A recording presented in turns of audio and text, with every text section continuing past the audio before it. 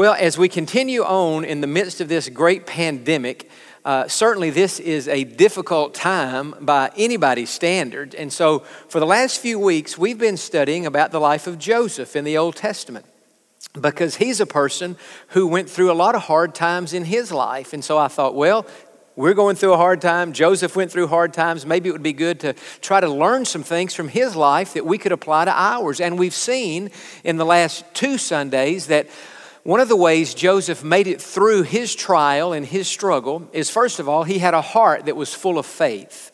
And secondly, we saw last week that Joseph had a heart that was full of love and free of bitterness. And this morning, we're going to see that Joseph had a heart that was full of patience as he just waited on God's timing to do what it was that God had placed on his heart. And I think that's what we all need right now. Not only faith, saying, God, I trust you.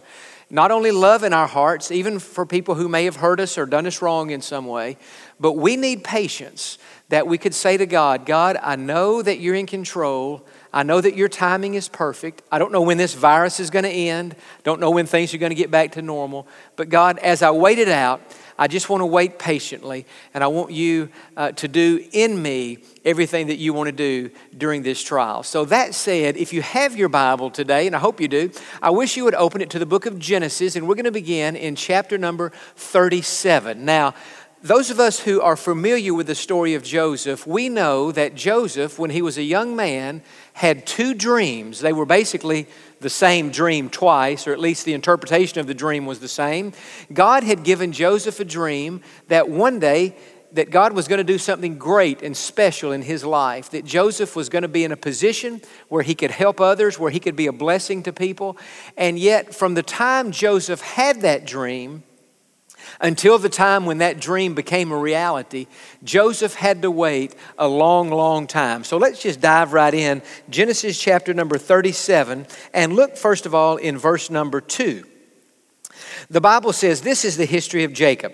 Joseph being 17 years old. So at the beginning of this story, Joseph is only 17, and he was feeding the flock of his brothers. And the lad was with the sons of Bilhah and the sons of Zilpah, his father's wives. And Joseph brought a bad report of them to his father. Now look in verse number 5. Now Joseph had a dream, and he told it to his brothers, and they hated him even more. So the brothers are now hating Joseph because he's the favorite child, and so they resent him for that. And also because he's had this dream that he's going to do something great, and they're thinking, well, who do you think you are? Well, in verse number 9, it says, then he dreamed still another dream and told it to his brothers. And so the point I'm making here, when Joseph was 17 years of age, he had these 2 dreams that one day God was going to do something great in his life. But turn to chapter number 41, because I want us to see that those dreams were not fulfilled immediately. Joseph had to wait a long time. So in Genesis chapter 41, look in verse number 46. 41:46. It says, Joseph was 30 years old when he stood before Pharaoh, king of Egypt. And so when he was 30, what happened to Joseph? He became the prime minister of Egypt. He became the governor, we would say, of the land. He became the second most powerful person in all the land of Egypt. Now think about this. At 17, he had a dream. God's going to do something great in his life. When he was 30, that dream became a reality. But for 13 years, Joseph had to wait on God's timing. He had to wait for that dream to become a reality. And so here's the question. What was God doing during those 13 years? When Joseph was having to wait, what was God doing? Well, I want to give you a scripture verse today, and you can just jot this down, and we're going to look at it again at the end of the message, if I can remember to do it at the end.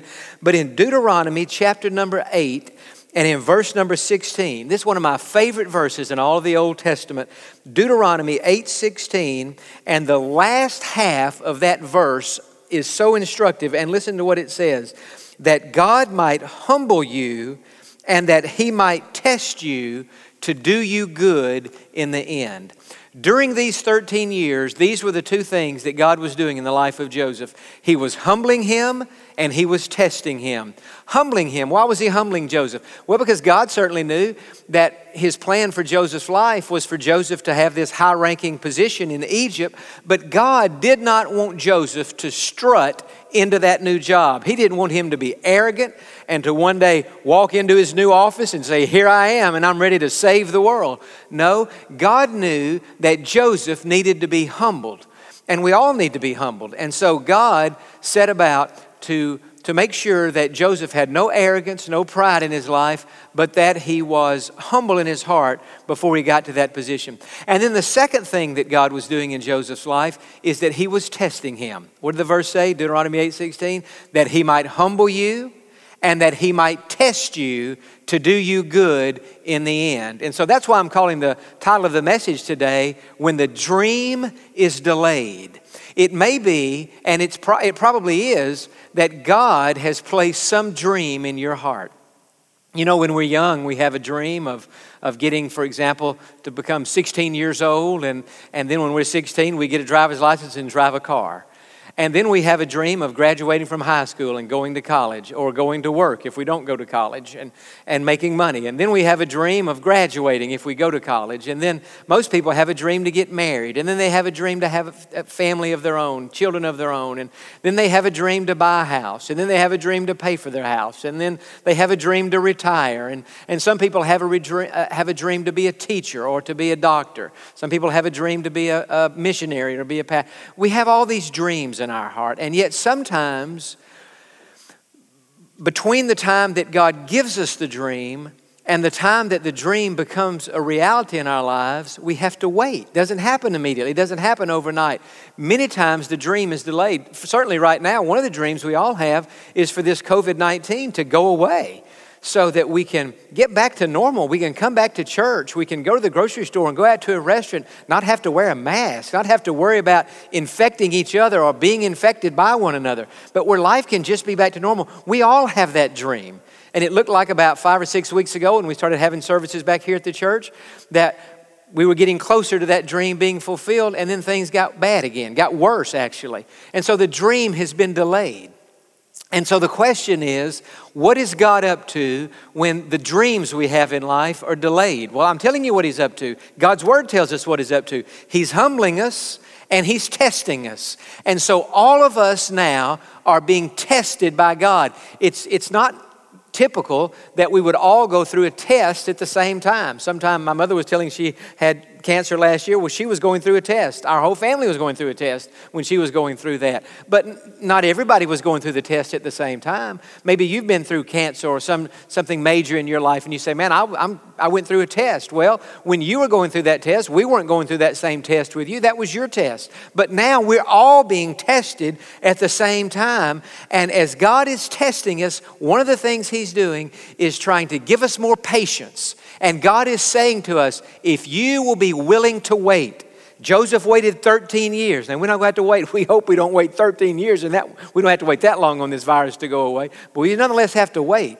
And while we're waiting, God wants to do some great things in our lives. And so I thought it might be helpful this morning just to give you a test. We're talking about God testing us. And so I want to give you a 5-question test that I'm just calling God's test. And for all of us who are waiting on this virus to end, some of you are waiting on a job because maybe you've lost your job. Others are waiting on something medical. Who knows what you're waiting on, but we're all waiting on this virus to end. So I want to give you a 5-question test. This is God's test. Each question is worth 20 points. So if you answer them all correctly, you get 100 on the test. You pass the test with flying colors. But I think these questions, as we think about these, really get to the heart of what God is up to and why God is allowing this virus to go on and on. Question number 1. Now, this is a very revealing question, but I want you to think about it. Here's the question. What's more important, your dream or God himself? What's more important, your dream or God himself? I think sometimes in life we have a dream or we have a desire, something we want to do in life. And yet if we're not careful, that dream can become more important to us than God is. If you think about it, during those 13 years that Joseph had to wait for his dream to become a reality, that dream was nothing but a dream. It hadn't happened yet. The only thing that Joseph had during those 13 years was God. And so I want to say to you today, you may have a lot of dreams in your life, a lot of goals in your life, a lot of things you want to do in your life. And some of those things may even be for God and for the kingdom of God. And that's a great thing. But the dream that you have, no matter how noble or high the dream is never as important as God himself. Sometimes you'll hear somebody say, pursue your dreams. Well, there's a sense in which that's true.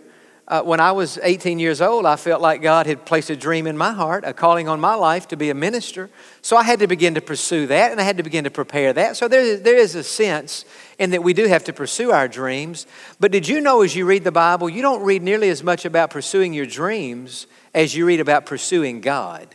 Matthew chapter 6 and verse 33, seek first the kingdom of God and his righteousness, and all these things will be added to you. And so, sure, if God's placed a dream in your heart, or certainly a calling on your life and something you feel like you have to prepare for, yes, there is a sense in which you pursue that, but you should never pursue that as passionately as you pursue God himself. And so your dream, to get a driver's license, to graduate college, to be married, to have kids, to make more money, to retire, to buy a house, whatever. Those are good dreams, but that's nowhere near as important as God himself. So that's the first question. What's more important to you, your dream or God himself? Question number 2.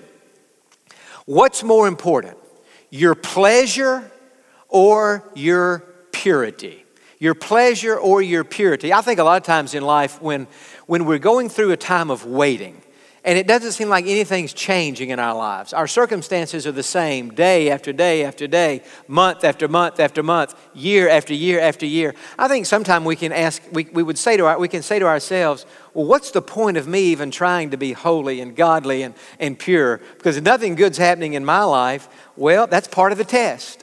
Because God's wanting to know, when nothing is changing in your circumstances, are you still going to pursue purity as a lifestyle, or are you going to just sell out and say, no, it's not about purity anymore, it's just about my pleasure because I think God has forgotten about me? Now, turn back in Genesis to chapter number 39, because Joseph, this was part of Joseph's test. As he's in this 13-year window of waiting on the dream to become a reality, he faced a temptation.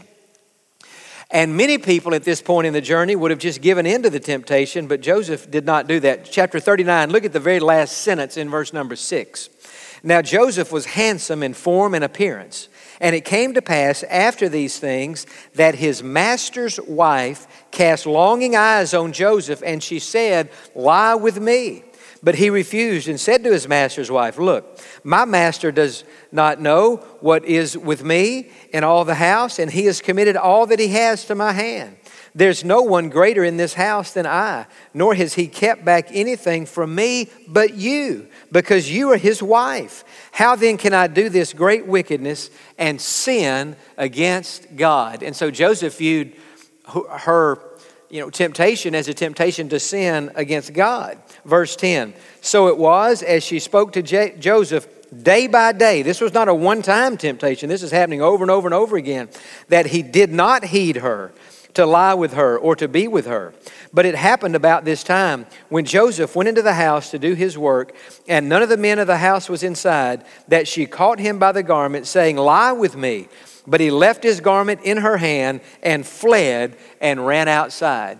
And so here Joseph is being tempted sexually. He's being tempted morally. And he's being repeatedly tempted.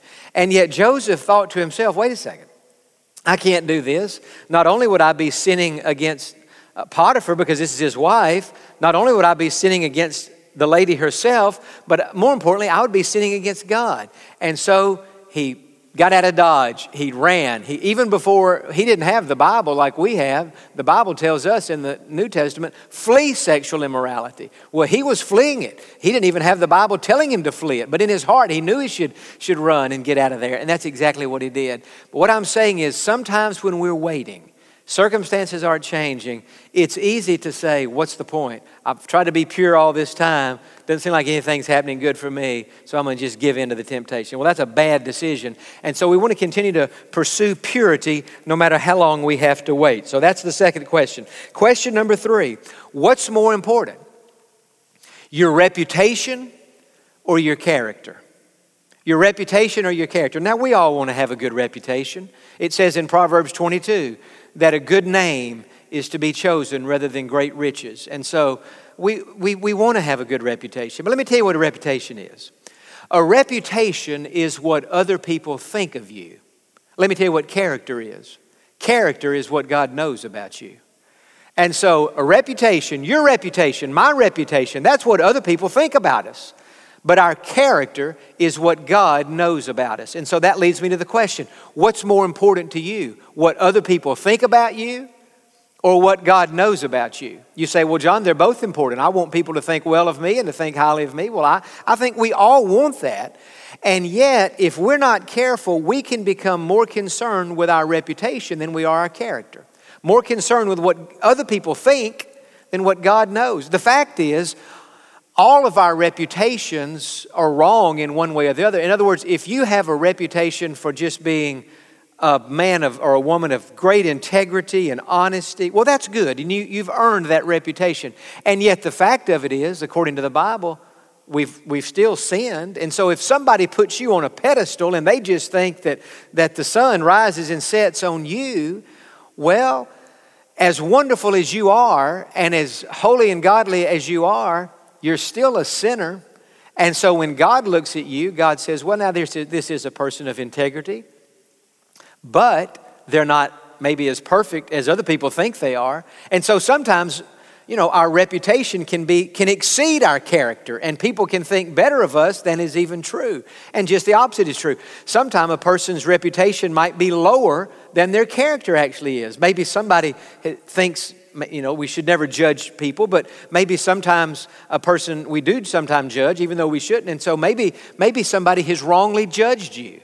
Maybe they've heard a rumor about you, or they've formed an opinion about you, and in their mind, your reputation's not that great. But when God looks at your character, God says, you know what? Their character is better than what you think it is. And so what I'm saying is, our reputation is what other people think. Our character is what God knows.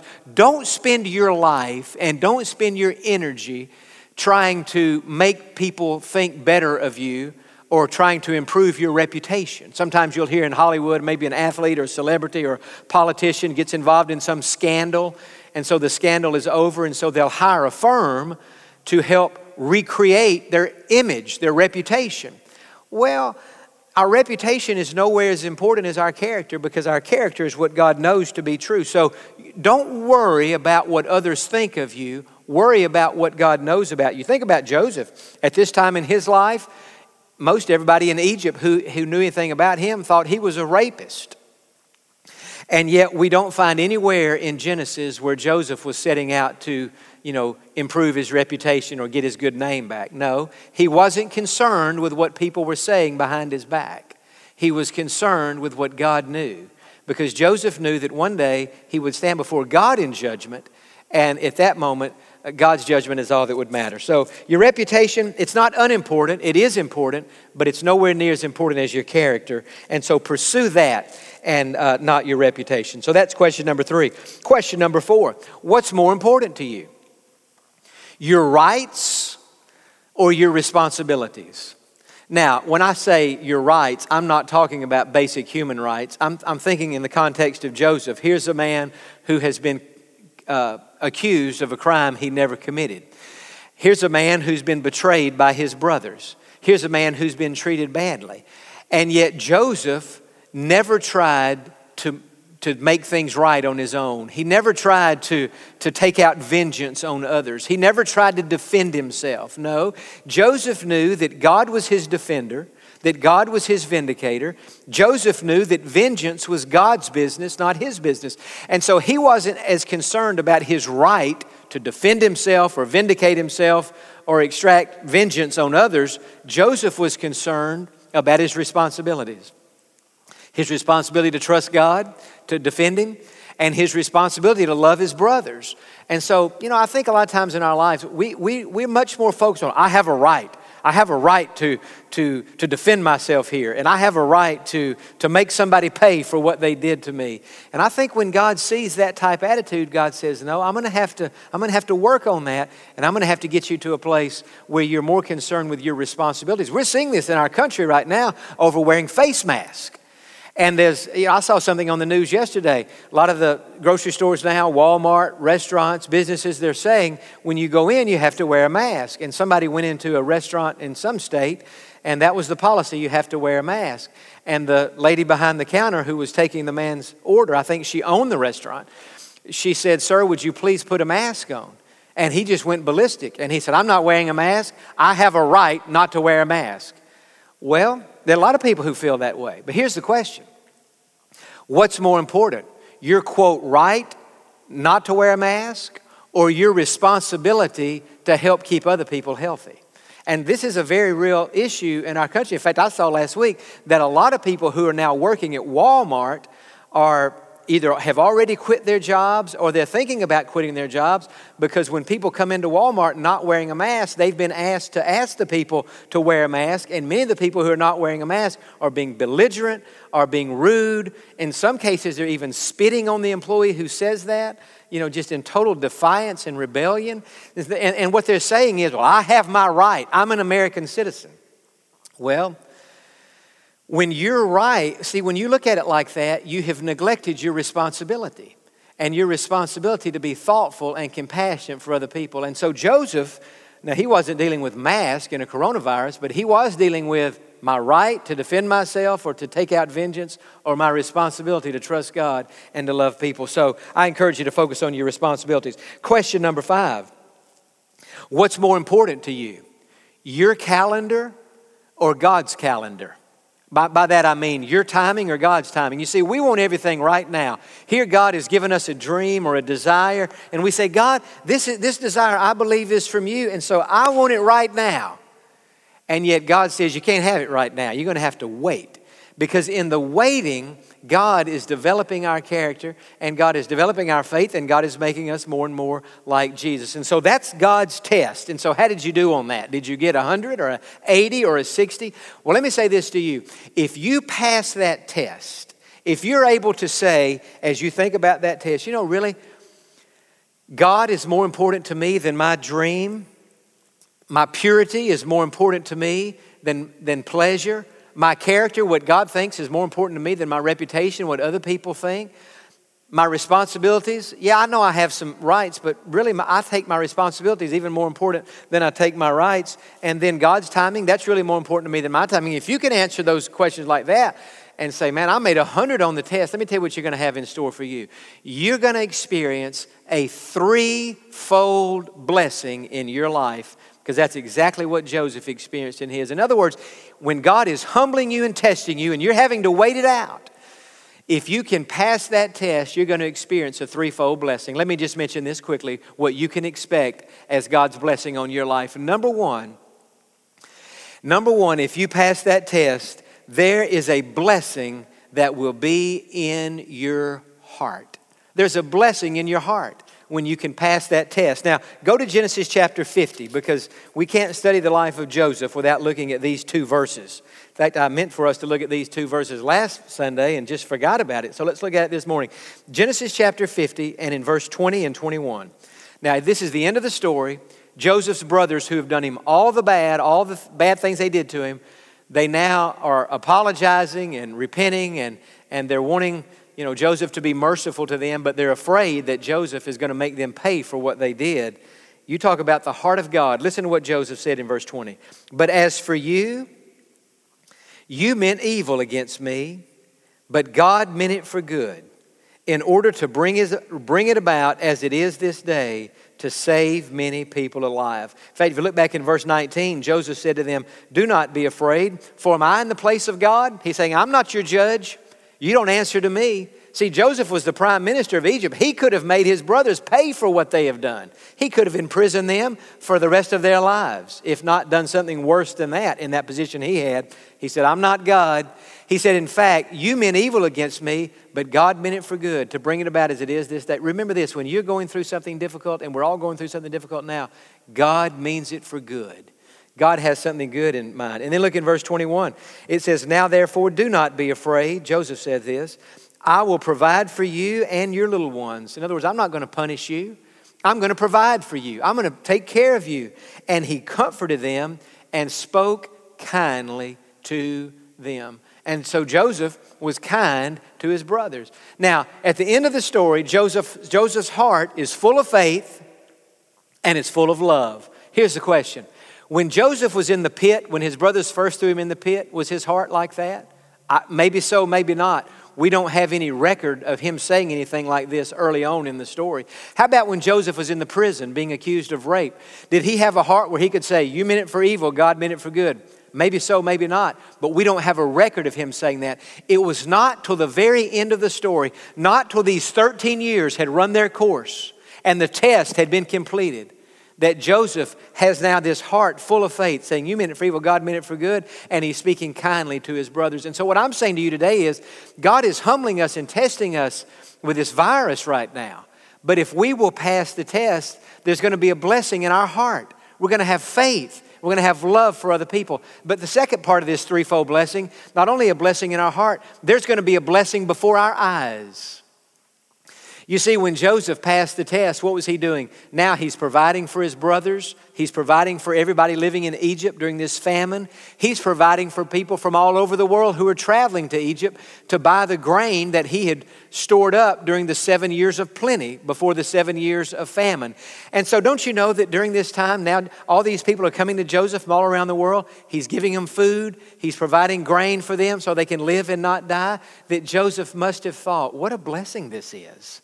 I had no idea, he must have thought, when I was in that pit and in that prison, that this was all part of God's plan for my life. Not only so that I could have a blessing in my heart of faith and love, but so that I could be a blessing to other people. And friend, that leads me to say to you today, during this test or whatever test you're facing right now, what God has in mind is not just what he wants to do in you, but it's what God wants to do through you to be a blessing to others. That's all part of the test. It's not just about you, it's about other people. And so the blessing before our eyes is that after we come through the test, we have the opportunity to help others, to encourage others, to minister to others who are going through a test in their own lives. And if we'll pass our test, we can help them when they're going through their test. Whereas if we give up in the middle of our test and just, say, what's the point now? Well, we'll never have that experience because we'll never be able to really be a blessing, not as we could have been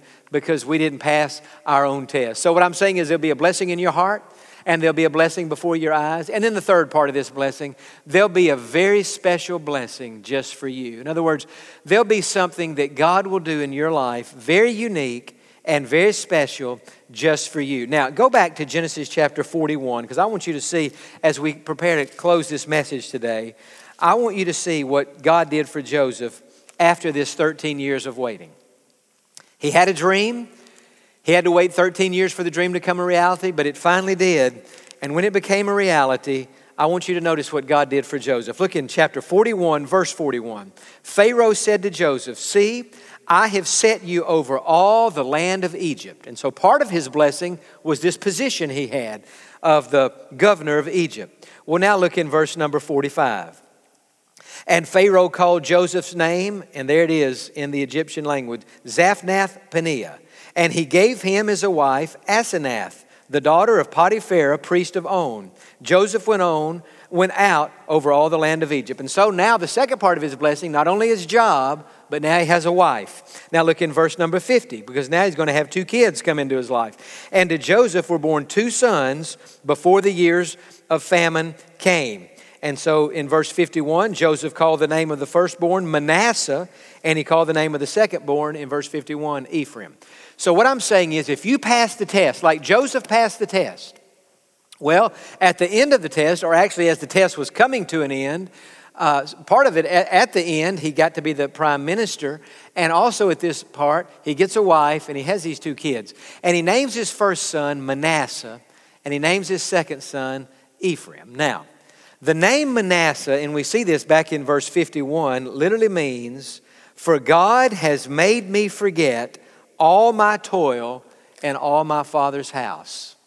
So when Manasseh was born, or when this son was born, Joseph said, "I want to name him Manasseh," because in the Hebrew language, Manasseh means forgetfulness. God has made me forget all the pain that I went through. Now let me ask you a question.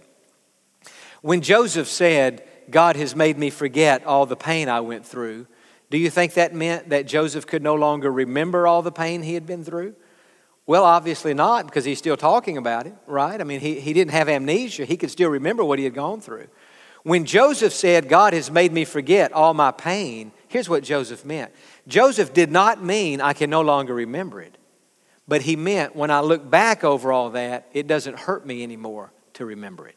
It's like a wound. Sometimes you'll cut yourself and you bleed. I've got a little scar right here on my finger. Years ago, I cut myself and it bled and bled and bled, and I had to go to one of these emergency rooms and they had to fix it all up. Well, at that time, if I would have touched that, man, it would have hurt really badly because I had cut myself pretty good. But today, I'm looking at that little scar. I touched the scar doesn't hurt at all. What is a scar? A scar is a wound that has healed. One of the blessings that God will bring into your life during your 13 years of waiting, or however long you have to wait on God to make the dream become a reality, is God will so heal you of the pain that you've had to go through in your life, not that you'll forget about it, but it will no longer hurt when you remember it. The wound will turn into a scar. And that's what he did for Joseph in his life. And then his second son, notice he named him Ephraim, and he named him that because the name Ephraim means fruitful. And he said, "For God has caused me to be fruitful in the land of my affliction." Isn't it interesting that after Joseph went all through these things in Egypt, falsely accused, imprisoned, forgotten, all having to wait all these many years for anything good to happen in his life, isn't it interesting when the test was over, that God made Joseph fruitful right there in the land of his affliction? He didn't have to go back to Israel. He didn't go back to Israel. They took his bones back after he died, but Joseph died in Egypt. And so it says to me that when we go through a difficult time in our life, God is many times wanting to make us fruitful in the land of our affliction, right in the same place where we went through that test. And so what am I saying today? I'm saying that God is in the process of testing all of us. And if we will pass the test, God's going to do some great things in our life. He's going to give us a blessing in our hearts, stronger faith and greater love. He's going to give us a blessing before our eyes. We're going to be able to see other people that maybe we can somehow encourage or minister to. And then He's going to give us a very special blessing in our life, just like He did for Joseph. Gave him a high-ranking job where he could have influence. Gave him a wife, gave him kids. He did something special for him. What I'm saying to you today is God's going to do something special for you. Now, as we close today, I want us to read. In fact, I think it's going to be on the screen. I want us to look at this Deuteronomy 8:16. Because if you don't take anything else away from this sermon today, and I hope you take a lot of things away from it, but if you don't take anything else, take the last half of this verse. Look at it there on your screen. That He might humble you and that He might test you, but watch this part, to do you good in the end. What did God do for Joseph? He humbled him and He tested him, but boy, did He ever do Joseph good in the end. What is God doing with us right now? He's humbling us, first of all. He's showing us we're not as strong as we thought we were. He's testing us. This virus is dragging on and on and on. But what is God up to? God is in the process of doing us good in the end. And I encourage you, pass the test, keep trusting Him, pursue purity, and one of these days you're going to experience the blessing that God has in store for you. Amen. Well, with our heads bowed and eyes closed today, Father, I thank You that even during those times in life when we're being humbled and we're being tested, that You're in the process of doing something fantastic in our lives. And God, we can't always see it. In fact, normally we can't see it until the test is over. And God, I thank you for old Joseph and for how faithful he was, God, during those 13 years. I'm sure there were many times he thought, where's God now? What happened to my dream? Doesn't seem like anything's happening in my life. In fact, things are going from bad to worse. And yet he stayed in faith. He stayed in love. He kept pursuing you. And he kept trying to live a pure and holy life. And God, there came a day out there when you rewarded him for that. And God, I just pray for that person who's listening today and they're wondering, how long is what I'm going through going to drag on? How long do I have to wait for my dream to become a reality? God, we don't know the answer to that question, but we know this: if we'll keep waiting, and if we'll keep trusting you, and if we'll keep pursuing you with all of our hearts, that before it's all said and done, you're going to do something fantastic in us, through us, and for us. And so with your head bowed and eyes closed today, would you ask God to give you what it takes to wait it out? What it takes, the faith and the patience and the endurance to wait it out. And would you thank God that while you're waiting, He's doing something great in you, even if you can't see it? One day He'll do something great through you. And before it's all over with, He's going to do something great for you. He has a special blessing in mind just for you. Now, some today, as you've listened to this message, God has convicted you that you need to be saved. And I'm going to lead you in a prayer that you can pray right now and receive Jesus Christ to be your Lord and Savior. It's the greatest decision that you could ever make. It may be the reason that God has allowed you to be where you are right now is so you would turn to Him in repentance and faith. Pray this prayer. Say, Lord Jesus, I need you in my life. And I ask you right now, come into my heart, forgive my sins, and make me a Christian. I ask you to save me, and I trust you to do it. I trust you, Lord. Welcome to my heart. Begin now to make me the person that you want me to be. In your name I pray. And all the people said, amen and amen.